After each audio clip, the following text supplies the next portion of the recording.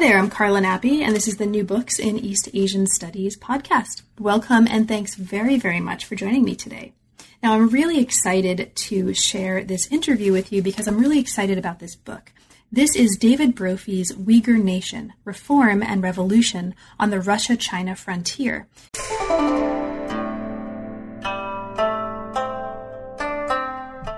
Hi there, I'm Carla Nappi, and this is the New Books in East Asian Studies podcast. Welcome, and thanks very, very much for joining me today. Now, I'm really excited to share this interview with you because I'm really excited about this book. This is David Brophy's Uyghur Nation, Reform and Revolution on the Russia-China Frontier. This came out with Harvard University Press in 2016. Now, you'll notice that I said Russia-China Frontier, and this is notable because one of the things that I think makes this book so special is that David is really diving into both sides of this frontier. This is not just a book on Xinjiang or on the Uyghurs that's largely based in China and Chinese sources. This is a book that really does bring the historiographies, the primary sources, sort of attentiveness to the details of the narrative from many different linguistic contexts and from both sides of the border into this one very intricately woven, very beautiful story. So in the conclusion, here's what David says. The process that eventually led to the creation of the Uyghur Nation consisted of a series of small steps, each occasioned by challenges and opportunities presented by changing political conditions, and each entirely logical and comprehensible in its context. Now, this is a great way, I think, of motivating the shape and the historical approach that the book takes. It very much holds our hands as readers and leads us through these small steps. It's never boring, right? It's never too much, at least I don't think so. And it very much is a matter of helping us see by taking us through how these small changes, how these small steps in situ collectively gave rise to some really powerful, transformative historical events.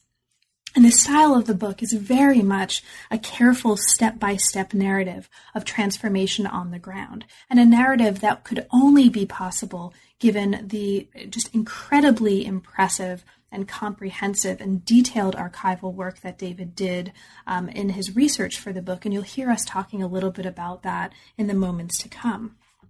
Now, the book argues that an account of the emergence of the Uyghur Nation is a convergence of two stories.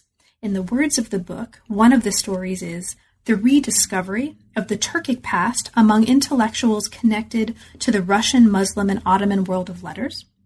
And also in the words of the book, the second story is the history of efforts to capitalize on the breach created by the Russian Revolution to effect political change in Xinjiang. This is a book that very kind of astutely pays attention to the details in these various contexts, and that interestingly for listeners who are particularly coming to this from a context of an interest in Qing history, it's a book that also argues that we might move beyond New Qing history as an approach, insofar as we might move beyond what New Qing history tends to do, which is to have a very China-focused approach to telling a narrative. Okay, so with that, I'm just going to let you get to it. There's a lot to get to. It's a really, really impressive and, like I said, must-read book for Qing scholars, for scholars of the 19th century, or for scholars or readers at all who are interested in Uyghur issues writ large. So thank you very much for listening. Thank you for supporting the channel, and I hope you enjoy, and I really, really hope you get to get your hands on a copy of the book and read all of this delicious, luscious detail that you'll see on each one of the pages. I'm here today to talk with David Brophy about his new book, Uyghur Nation, Reform and Revolution on the Russia-China Frontier.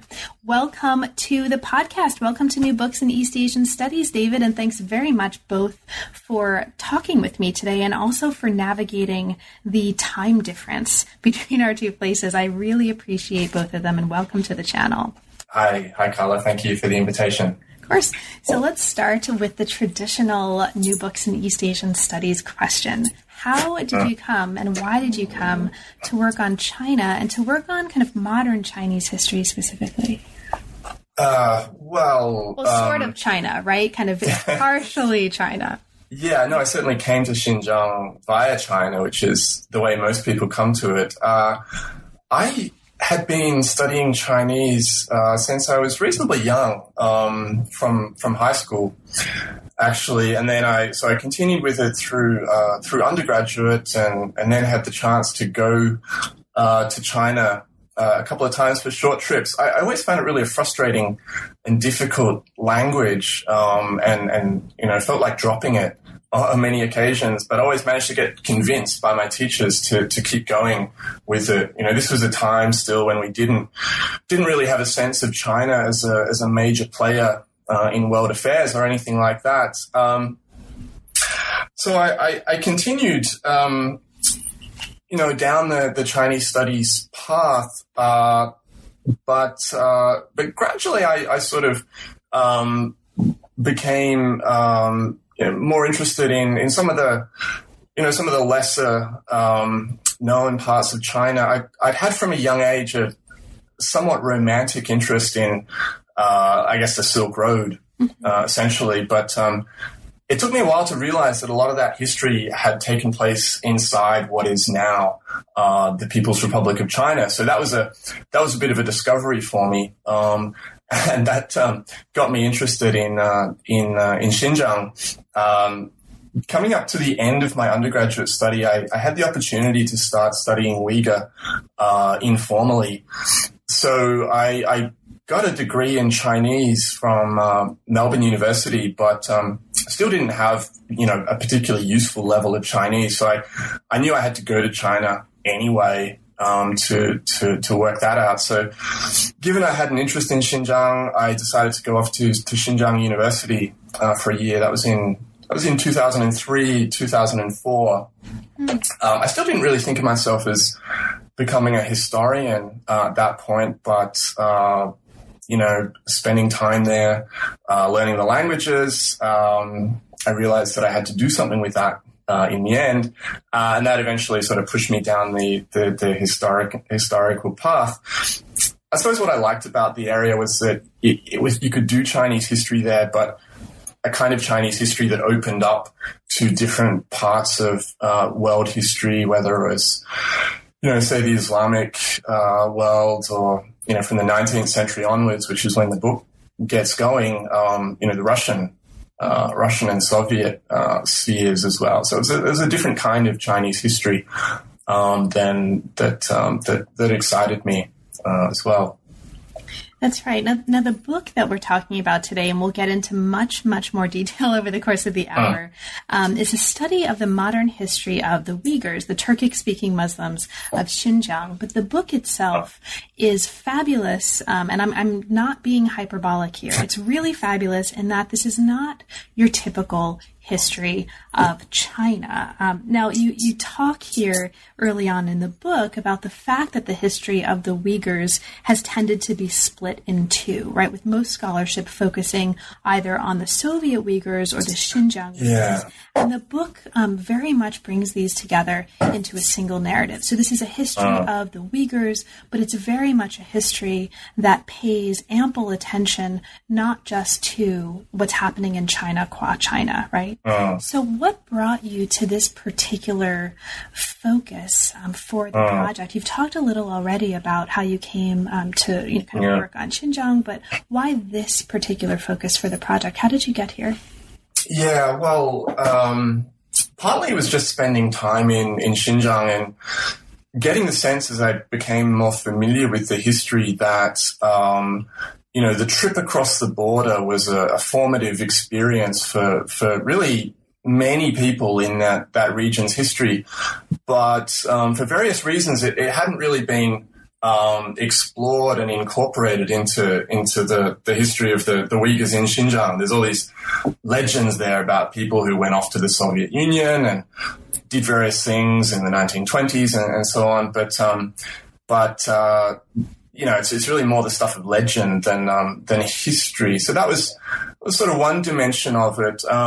When I started spending time over in Kazakhstan, which is where the most sort of concentrated community of Uyghurs in the former Soviet Union is I came across something similar in that there is a narrative there of the modern history of the Uyghurs, but it's one that's very, very much grounded in the Soviet narrative of Soviet sponsorship of cultural production, so on, radicalizing intellectuals, creating a nation in accordance with the Soviet templates. And there too, the narrative seemed to neglect the fact that people were moving back and forth across this border throughout this period, and that was creating a whole different set of stories that were being left out. So that was sort of one line of thinking. The other fact that pushed me across the border was the realization that it was actually going to be very difficult to conduct research in Xinjiang. So, we can go to Xinjiang, we can talk to people there. We can look in the bookshops and we can have access to publications from there. But, if you wanted to do something that is grounded in the archives, it's almost impossible, not just for foreigners, but for locals too. I should say that's improving somewhat, with some very large publication projects that are coming out of Xinjiang. So the possibilities have somewhat improved since I was working on this topic. But at the time, it seemed like I'd be better off working in the archives of the former Soviet Union.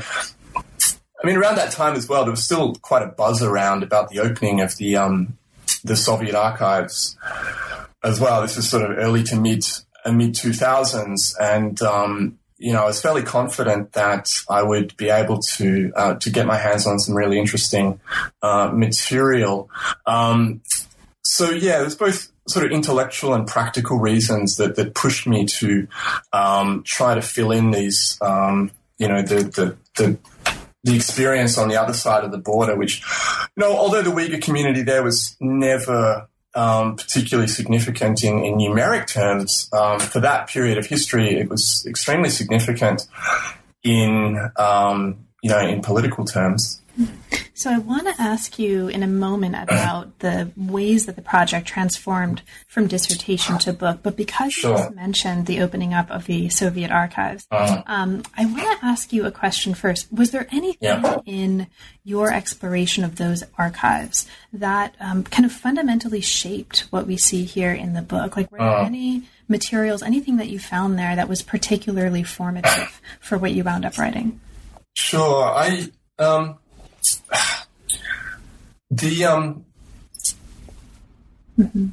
focused early on in the archives on a couple of key events that seem to be really, really crucial to the story. One of these is the conference in Tashkent in 1921, which is this event that has been written up as the moment in which the Uyghurs sort of voted themselves back into existence as a nation. It was a Comintern-sponsored event, and so thinking about what that actually represented was a really interesting process. I managed to get hold of the sort of transcript of that event, as well as the minutes of the organizing committee behind that event. There was a number of different aspects to that were quite interesting. It actually came out of an organization that had been established by the Chinese embassy in Moscow, which I thought was quite a nice irony. A thing that became the Union of Chinese Citizens became the Union of Chinese Workers, and then set up a branch in Central Asia that gradually evolved into this sort of Turkic nationalist organization, and ended up being very short-lived because it, in the middle of 1921, when this new revolutionary union was established, the Bolshevik alliance with the with Turkic and Muslim nationalists such as Enver Pasha, so on, was already in the process of breaking down, and this organization actually went over to the anti-Soviet Basmachi guerrilla movement in the end, which was all quite scandalous and interesting. But I think the most important thing about this particular event was that it turned out to be a very multinational gathering. It wasn't simply an organization of people that we would now identify as Uyghurs, and that led me to thinking about the history of the Uyghur nation as a political project much more than, say, the simple culmination of a sense of ethnic identity coming to, political expression. It was much more an attempt to cobble together an alliance to carry out a political intervention, taking advantage of the momentum of the Russian Revolution in Western China than any straightforward sense of an ethnicity turning into a nation.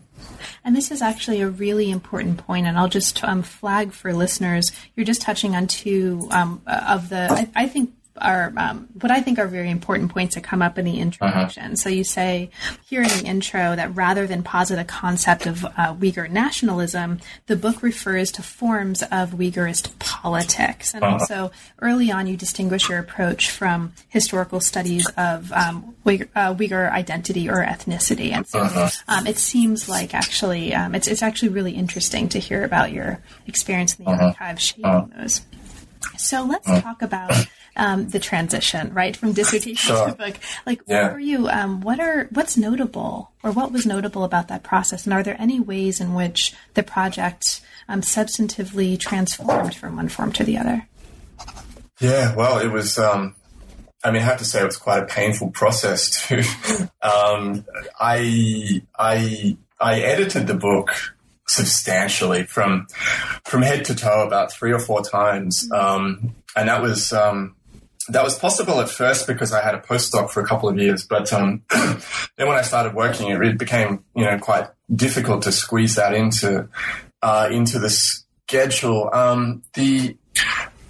The main thing I was concerned to do was the whole point of the book really was to try to tell the story on either side of the border as a coherent single narrative. And I hadn't quite achieved that with the dissertation. The dissertation tended to have chapters that took place largely on the China side, followed by a chapter on the Russian or the Soviet side, and sort of moving back and forth.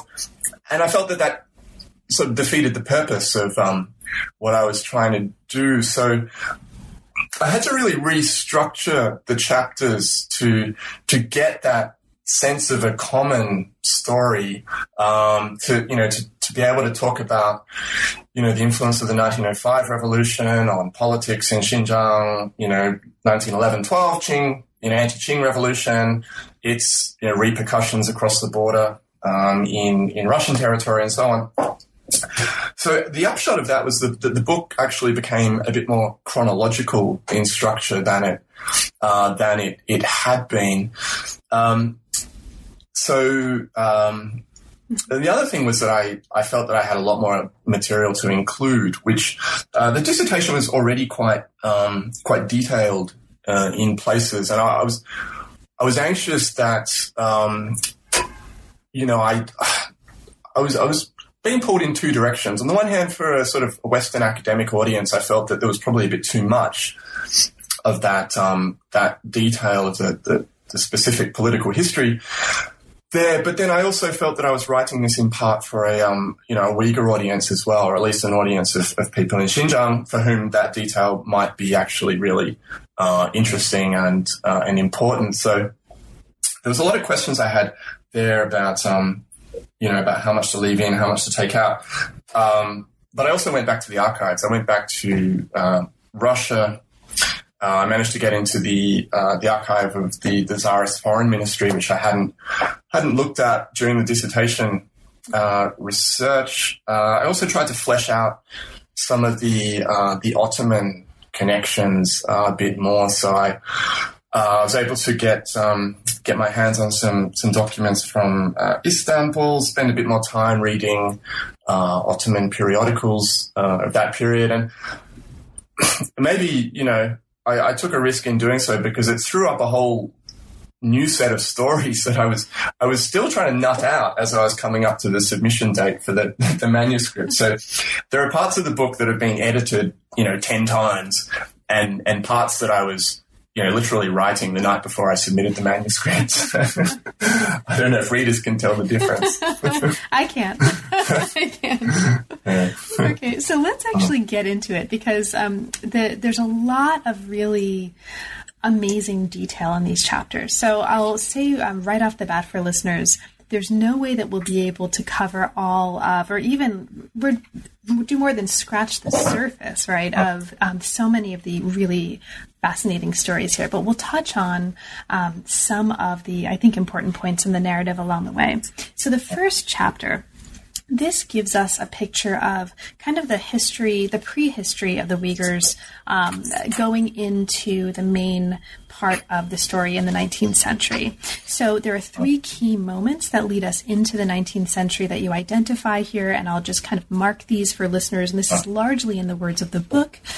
One was the dissolution of the original Uyghur state in Mongolia and the flight of the Uyghurs south. Then we have the incorporation of the region into Genghis Khan's world empire, and then finally the hegemony of the Jungar Mongols in the 17th and 18th centuries. And this brings us into kind of the main period we're looking at.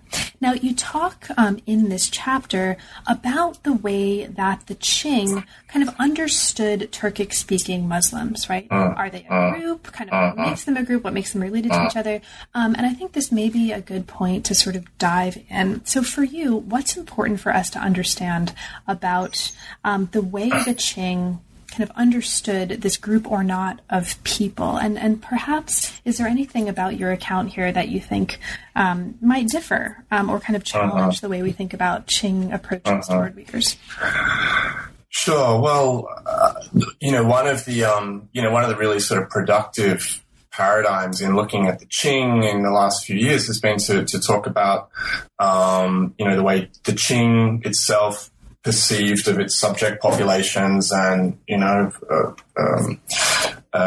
imposed boundaries, encouraged certain forms of, identity formation, we could say, perhaps, that were constitutive of, the sort of salient group identities in the post-imperial period. And I certainly, for the Qing primarily, the population of this region were, they were Muslims. That was the basic terminology that they used to look at these people. If they needed to distinguish them as Turkic-speaking Muslims from, say, the Chinese-speaking Muslim population, then they had ways to do that. They could talk about, the turban-wearing Muslims. But for the most part, they fit into this larger constituency of Muslims. There's different. The Qing, I think, had different views of who this Muslim population actually were, and because they were incorporated relatively late into the empire, they didn't invest as much energy in researching the history of this community, giving them a sort of an official genealogy as a community. So there's various different attitudes that you can see floating around Qing sources, and sometimes it depends on the viewpoint from which people were looking at this territory. So a lot of the communication between the Qing court and Xinjiang actually went via Mongolia. So some of the Muslims that they would have had the first interaction with were people who, may have been working for various Mongol aristocrats, for the Jungars, and so on. And it's interesting, you can pick up a thread in the Qing sources talking about the Muslims as if they're effectively a branch of the Mongols. Then you have people who are approaching Xinjiang, say from Gansu, that area, where there is still, I think, a historical memory of the original Uyghur population of that area. I should say that the Uyghurs, as a group, can be identified in the sources up until around the 16th century, and I'd be reluctant to say that any idea of Uyghur identity simply vanishes. I don't think we can. I don't think we can conclude that. So it's hard to say exactly what it meant. But you can find Qing sources talking about the population, particularly of the eastern part of Xinjiang, Hami Turfan, as Uyghurs, and that may have played a role for some people there. At least people who were familiar with Qing Chinese sources. There wouldn't have been many such people, but there were among the aristocracy that were created there by the Qing who could pick up on some of those narratives in the sources. I mean, really, what this chapter is about is the interaction of terminology that's been imposed by outsiders and the identities and narratives that have been, been maintained within Xinjiang. It's really a very complicated picture. I mean, the two really important things for the book are the two categories that come into play once this Muslim population crosses into Russian territory. On the one hand, you have quite a distinct group that have been formed through a process of forced migration from the south to the north of Xinjiang, who become known as the Taranchis. Right. So that area then becomes under Russian occupation, and so there's a sort of a wholesale migration of that Taranchi population into what's now southern Kazakhstan.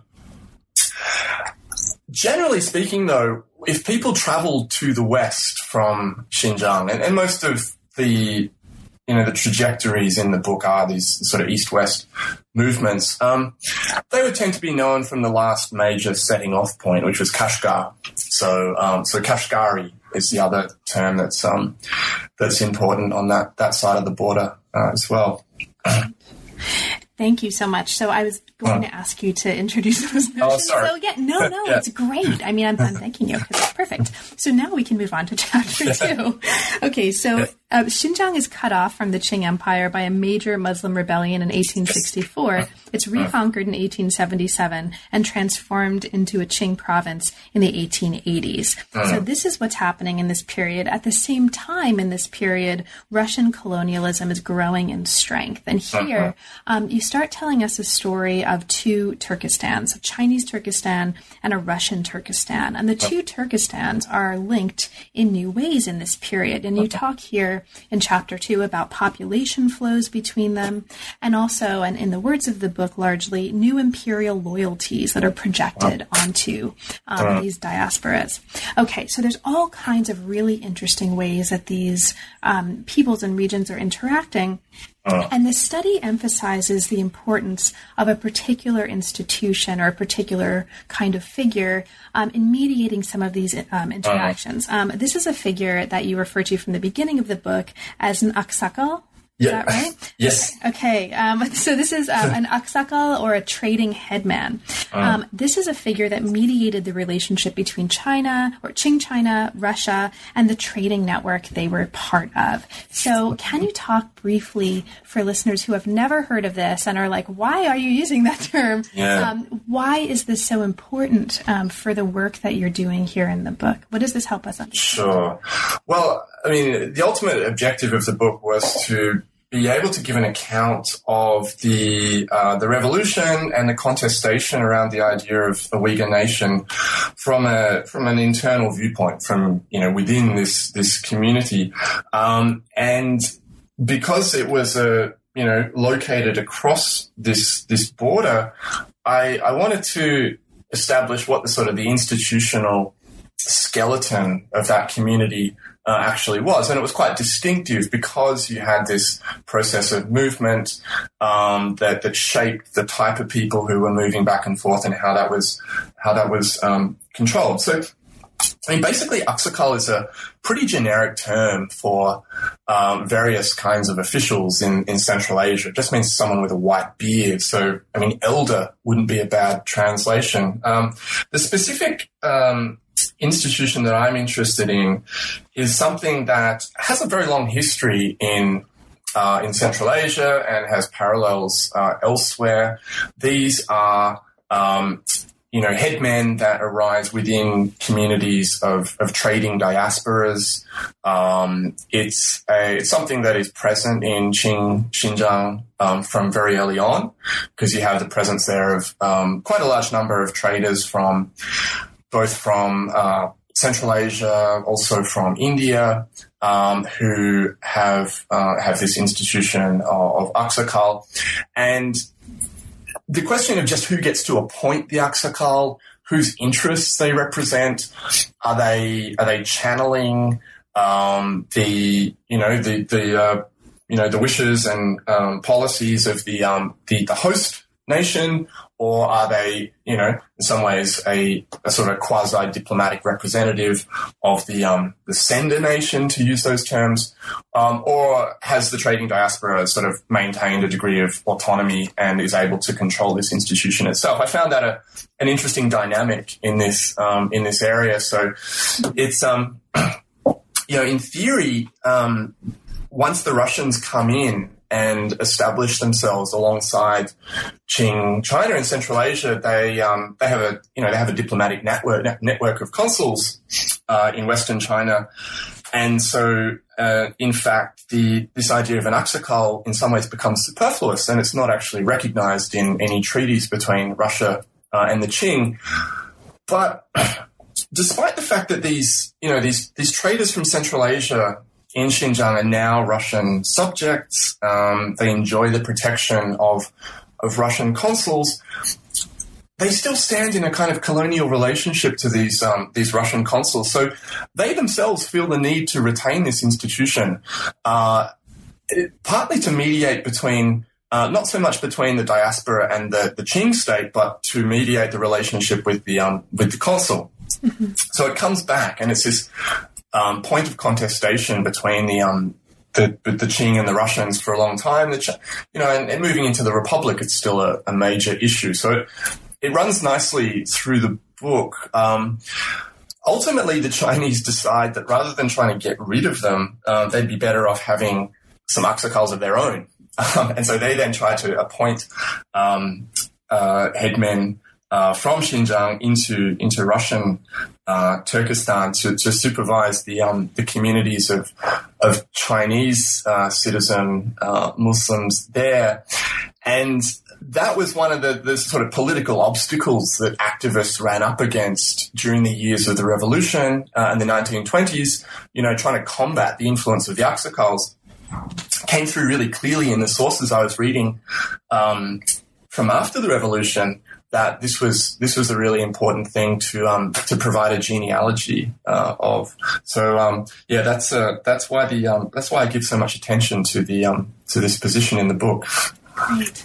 So one of the really important things that stands out in your discussion of this particular kind of institution is that you're making the point here that understanding this helps us understand and appreciate the particular forms of political authority that were created in this frontier environment. And because the book is so much going to be about, at least in my, in the way that I read it on kind of refocusing us from a story about Uyghur ethnicity and nationalism to a story about different political forms, like in different political formations in politics, this becomes really important. And I also just want to mark that in terms of thinking about this particular kind of frontier environment, you're making a very provocative and I think really convincing and compelling point here that we might understand Xinjiang in terms of treaty ports. In terms of the way we understand treaty ports. Yeah. So I want to make sure that we just get that out there, because I think that's a really important conceptual and methodological point the book is making. Did you want to speak to that at all? No, I mean, I think it's a point worth making. We have quite a, the notion of treaty ports, conjures up a very maritime view of Chinese history.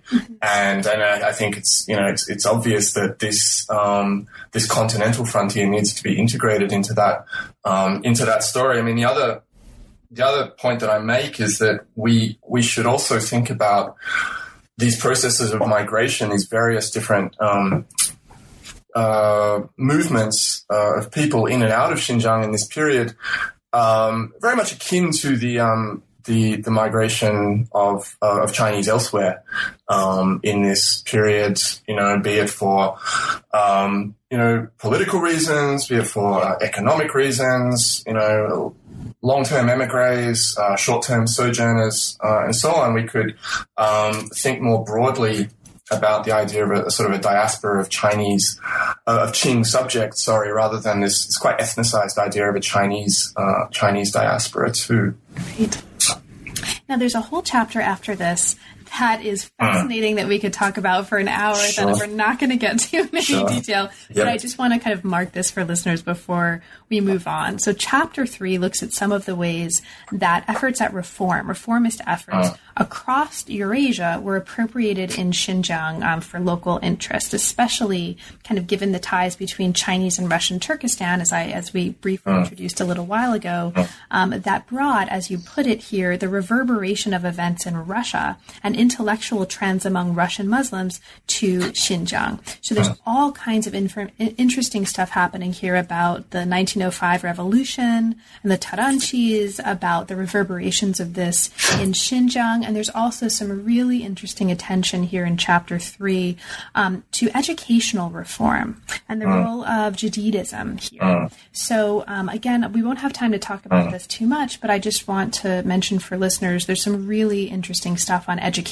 reform, specifically in Jadidism, that's here in chapter 3, and that's just ripe for exploration. Did you want to say anything about that before we move on? That's okay. I'm happy to move on. I mean, just that. Yeah. I mean, I felt that there had to be. One of the tasks of the book was to revise the narrative of Jadidism in Xinjiang, and that really had to involve reconnecting it to a genealogy that comes out of Russia, but also doing what I could to explore those direct contacts with Istanbul in that period too. And what emerges is quite a similar picture to what takes place across the border in Russian Turkestan. The key difference here being the timetable of Qing reform process as well. And so I depict the Jadidist enterprise in Xinjiang was much more of a collaborative process with Qing officials than say would be the case between Jadidists and Russian officials across the border. Wonderful, thank you. So as we move super quickly, right? I mean, we're covering. Let's go. Okay, so to chapter 4, you talk here about at least a few really, really fascinating big things. One of the things that the chapter 4 does is talk about the 1911 and 1912 Xinhai Revolution that brought down the Qing, and you talk about the consequences of this for Xinjiang's Muslims, sort of how they responded, and we learn here about the role and position of the Aksakals and Kashgar. We learn about some really fascinating Kashgari reformers, like my favorite here was Ahmed Kamal. One of, I think you put it here, one of his works was, quote, a book of blood-curdling lullabies on nationalist themes. Yes, indeed. I love that. And there's also some really interesting attention here to Russian Muslims writing about Xinjiang. And so there's some, for example, really interesting attention here to a particular work of fiction called Taranchi Girl. This is actually, why don't we super briefly talk about that, because it's so interesting. What's going on here with Taranchi Girl? So this is an interesting work. It's probably the first fictional depiction of Xinjiang in sort of sustained prose form. I think I'm right in saying that. I could be wrong. This is... the section of the book here is concerned with how Xinjiang and its Muslim population was positioned within the larger discourse of Islamic reformism, particularly among the Tatars, who were so influential in this milieu. He's an interesting guy. He spent about 5 years in Gulja working for a sort of an import-export company, and then when he went back to Russia, he started work on this novel. It's a well-established genre by this time. It's about the the young girl representing the fate of the nation. She and it's a novel of romance between a young Tatar and a local Taranchi girl. So it may even be in part autobiographical. But what's important is that this Taranchi girl is part of the community of Russian subject Taranchis. And what threatens this union in the novel is a Chinese subject from the south of Xinjiang, Kashgari, who to me represents the influx of poor Chinese subject Kashgaris into the Ili region after the Taranchi migration into Russia. And it's really clear from this Tatar's portrayal of this region that these people are really not in any way part of the national project. It presents a vision of a sort of a Tatar-inspired revival of the Taranchi nation, but the Muslims of Xinjiang themselves are, if anything, seen as a threat to that. And I thought that was interesting in sort of problematizing a straightforward narrative in which ideas of national and cultural revival are transmitted smoothly from this Russian Muslim context into Xinjiang. Actually, there was a lot else that was going on in terms of the position of Russian Muslims as a relatively privileged group in Western China. After all, they benefited from Russia's treaties with the Qing. There was clearly a very clear class divide between them and the local Kashgari population as well. So these were the type of things that I was trying to draw out from looking at these Russian Muslim writings on Xinjiang. Great.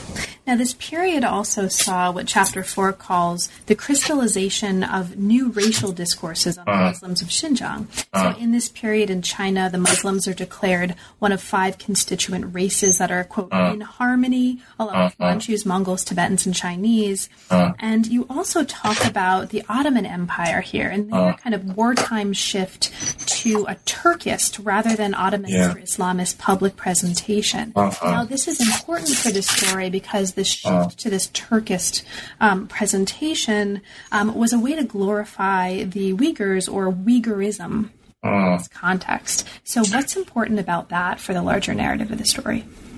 Yeah, so I mean the sort of the rediscovery of the glorious past of the Turks really goes hand in hand with the the rediscovery of the Uyghurs and their contributions to this new revised notion of a Turkic civilizational narrative that becomes important in the late 19th century, early 20th century, and then really picks up during World War I when the conflict between Arab nationalists and the Young Turks intensifies, and there is this shift to more explicit articulation of a kind of a Turkic nationalism. So within that, the Uyghurs are really crucial, and they're crucial for anyone who's interested in that project. So the Uyghurs in Turkish discourse come to represent a sort of a term for any civilized Turk. And that has to do with the fact that the historic Uyghurs were the first to sedentarize, first to create a written religious literature, and so on. So Uyghur in Turkey, it's interesting. It actually really becomes abstracted from any particular time and place, and just becomes this mark of a civilized Turk that anyone could potentially be, and that's really sort of remains part of the concept in the way it's used in different contexts. But at the same time, what you had going on in Russia was a slight variation on that theme.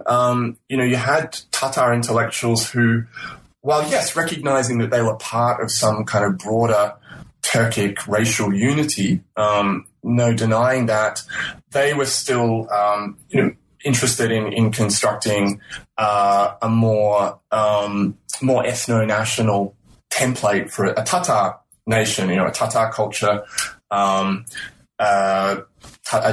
Tatar language built out of the language of the rural vernacular, and so on. So that meant that there were sort of two templates available for people from Xinjiang who are interested in these kind of new racial discourses. One was to sort of go along with people in Istanbul and just emphasize one's Turkic identity, and the other one was to sort of borrow on the Tatar template and lay particular claim to a particular branch of this Turkic family. And it's out of that you start to get around the middle of around World War I period that Muslims from Xinjiang starting to construct a specific narrative of communal genealogy in which the Uyghurs figure very prominently. Not yet to the point where people are coming out and saying that we are Uyghurs, but that in this sort of mythologized genealogy of, say, the Taranchi community, Uyghur as this kind of personified ancestor occupies a really important position. Mm-hmm. Thank you so much. So this actually really nicely leads us on our narrative thread through the book. We're going to do the horrible rushing thing, and we're going to skip through some really rich, fabulous chapters. So I'll just very briefly say for listeners, in Chapter 5, we see a kind of transformation, and I'm just going to mark this and move on. Now, up to this point in Chapter 5, the book has developed three distinct kinds of narratives, and they start to come together here. The narratives that you identify here are the structure of authority in the border trading networks, and in the words of the book, the contestation of community leadership among the Taranchi migrants, and the growing radicalization of aspiring educational reformists in Xinjiang. We talked a little bit about that. And what this chapter does is it looks at the consequences of the 1916 anti-Tsarist rebellion in Russian Turkestan, the 1917 revolutions, and the ensuing civil war from the perspective of sort of our three main actors, the Taranchis, the Kashgaris, and the Muslim community of Xinjiang. And from there, we move from party to nation in Chapter 6. And this is actually really important. You're showing here in Chapter 6 that for the Taranchis, Uyghur identity is a matter of party affiliation, right? Being a member of the Uyghur Club, as you talk about it here, perhaps being a communist member, being pro-Soviet, this is what made you a Uyghur. It's sort of considered in terms of party affiliation. And by the end of the chapter, we start seeing emerging discourses of a kind of Uyghur nationalism. Okay. Now, this is super briefly, because this is kind of important, you are complicating here by the end of this our notion of what constitutes nationalism here, of how nationalism is and what nationalism is. So what's, for you in this chapter, as we move from party to nation, what is perhaps, or what are among the most important revisions of how we understand nationalism in this context that you're making with this study? Well, I see the earliest political appropriations of this idea of a Uyghur genealogy as sort of an umbrella that is seen to be relevant to any Muslim who has a connection to China. So in that sense, it's actually not that different from the old Qing constituency of Hui, in that it doesn't really distinguish between the Chinese-speaking Muslims, the Turkic-speaking Muslims, and so on. So it's not so much that the people who are promoting this saw it simply as a political designation. There was, I think, an idea behind this, but it was one much more thought of in terms of sort of subjecthood or the political legacy, or of having been a Qing subject at some point. and religion as well as that. But once you take a term like this and try to give it, wider circulation by, calling organizations Uyghur and so on, then beyond this core of people, then it really does become a factional designation. And it's clear from the sources that a lot of people talk about it that way.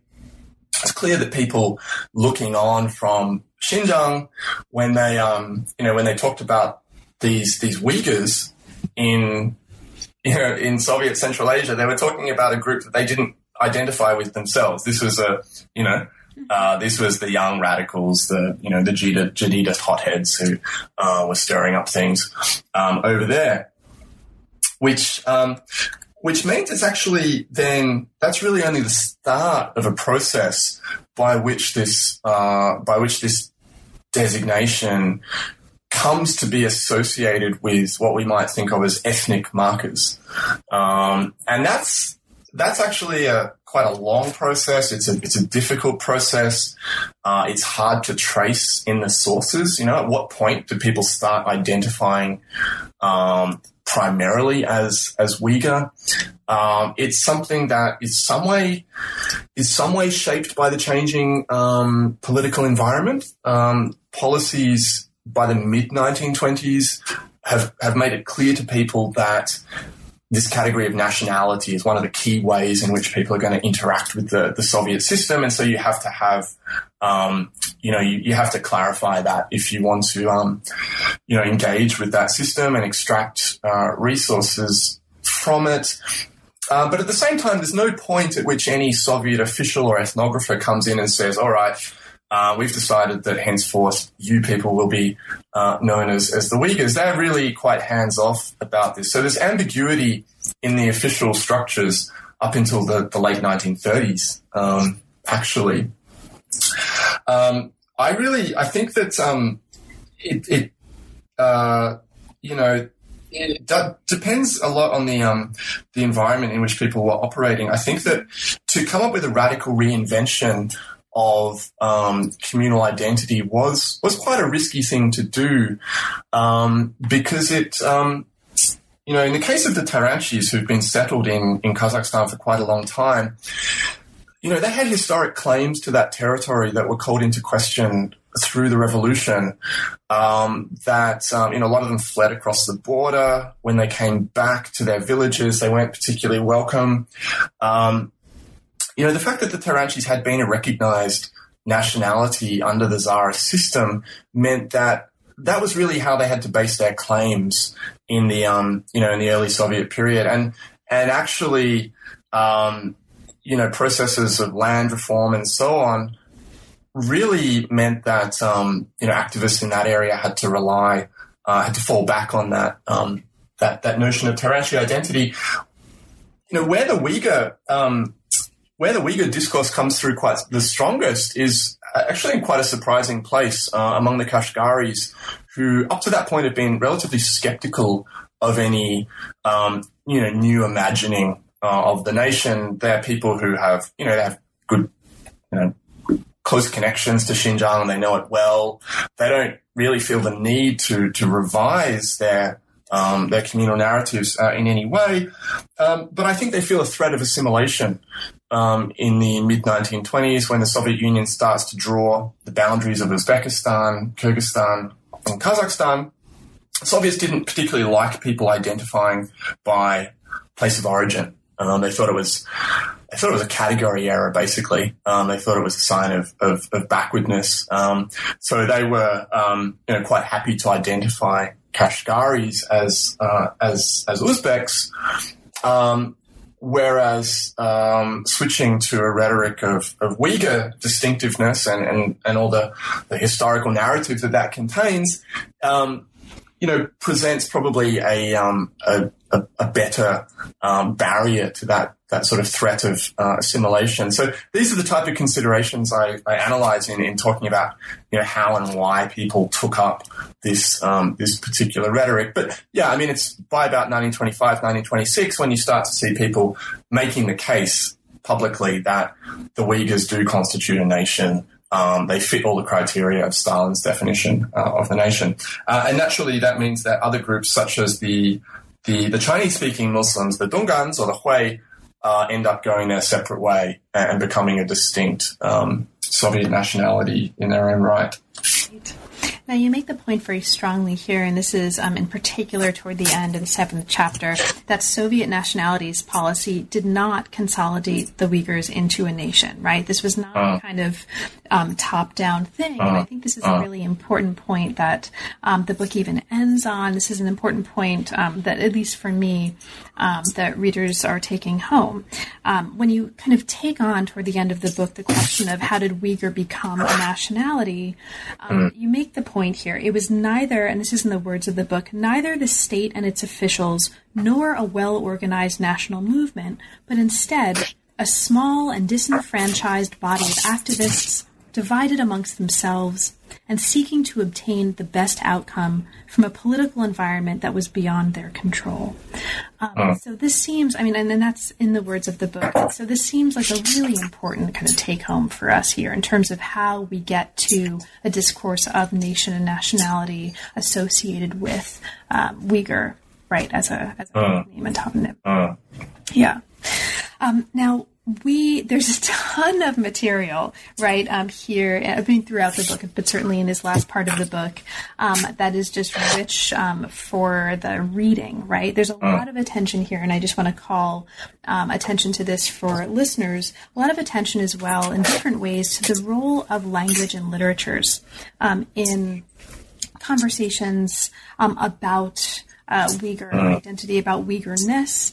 This happens throughout these chapters, and in particular, I just want to mark one of the really interesting parts of the chapter 8 for me, was a story about how we got to the Chinese transcription of Uyghur, the Weiwur, right? Sort of, I think this is interesting because we don't really tend to think about this, right? When we look at transcriptions of a word like this, Weiwur, I think there's so much of an assumption that, it's just about the sounds, right? We don't think too much about it, but there's actually a really interesting story there. Did you want to maybe talk about that? Look, it's an anecdote from the sources from this period. Yeah, there was a debate at the time. Once it became recognized as an official category, then it was really up for grabs as to how people should write this word in Chinese. And there's a nice story about a meeting in which it's one of these sort of classic stories involving the autocrat, in this case Chen Shicai, sitting around a table with his advisors and having various suggestions put forward, one of which involved the term Weiwu, sort of powerful or threatening, which was obviously had to be rejected.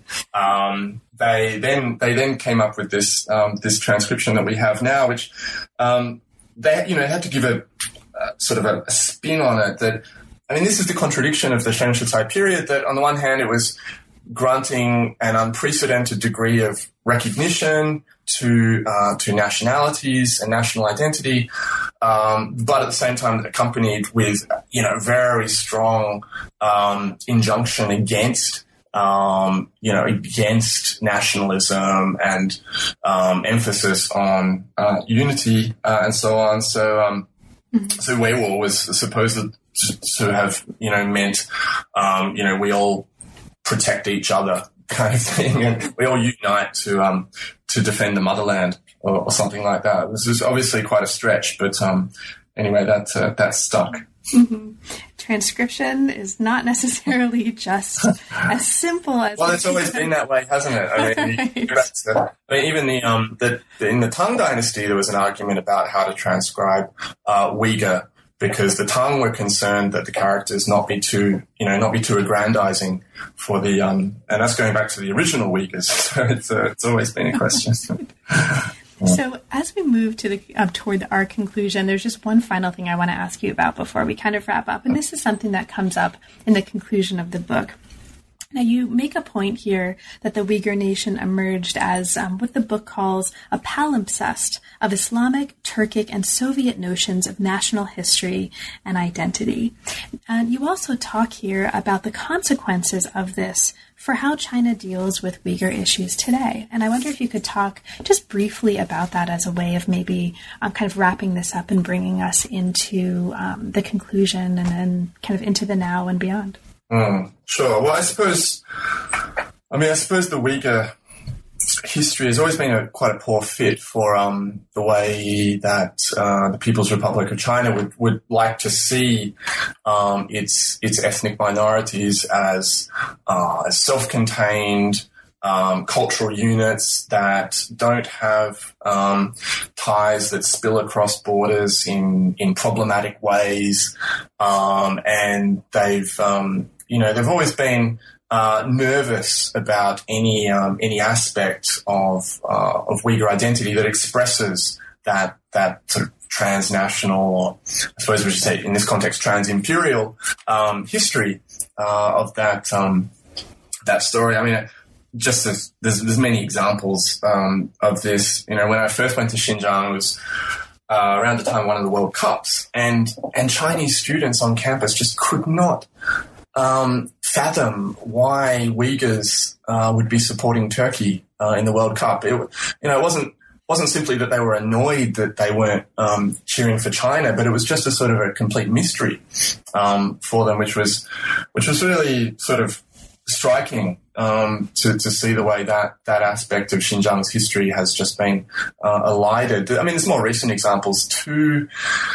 A lot of campaigns that are, there's a sort of an anti-terrorist crackdown at the moment is generating a lot of paranoia about elements of Uyghur culture that reflect, the significance of Islam in that culture. And it always gets very messy when Chinese officials try to draw the line between these things. I mean, there's been a lot of back and forth recently about the, particular style of dancing in the south of Xinjiang, the so-called Sama dancing, which, so the story goes, was being encouraged as a sort of, aspect of Uyghur folk culture until an official discovered that it might have some Islamic connotations, sort of a Sufi style of dancing, and proceeded to ban this form of dancing. More recently, that ban seems to have been lifted, but very much this idea that Uyghur culture is something that is folkloric. It's something that doesn't tap into wider currents of Eurasian cultural political history, and that's simply not the case. Mm-hmm. So, David, we're now at the conclusion, and there are a million billion things in the book that we didn't talk about, right? It's extraordinarily rich. It's extraordinarily detailed, and listeners will hopefully be able to enjoy that for themselves when they pick up a copy. But in the meantime, is there anything in particular that we didn't get to, but that you'd like to kind of mention for listeners? Look, I think we've covered a lot. I might just say that although this is a book called Uyghur Nation, because of the approach I took, I did try to, actually I was compelled to follow narratives that went in, a number of different directions. There was a lot I felt that had to be done to map out the, the role of Chinese-speaking Muslims both in Xinjiang and across the border in Russian Soviet territory, so the sort of the Dongan history, which there's quite a lot of that in there for people who are interested in that. And the other thing we didn't talk about much that I became increasingly interested in was the way in which the experience of the Mongols in Xinjiang reflects some of the similar aspects of the Uyghur story. So, I try to deal with that in the book as well. That's just by way of saying that people who's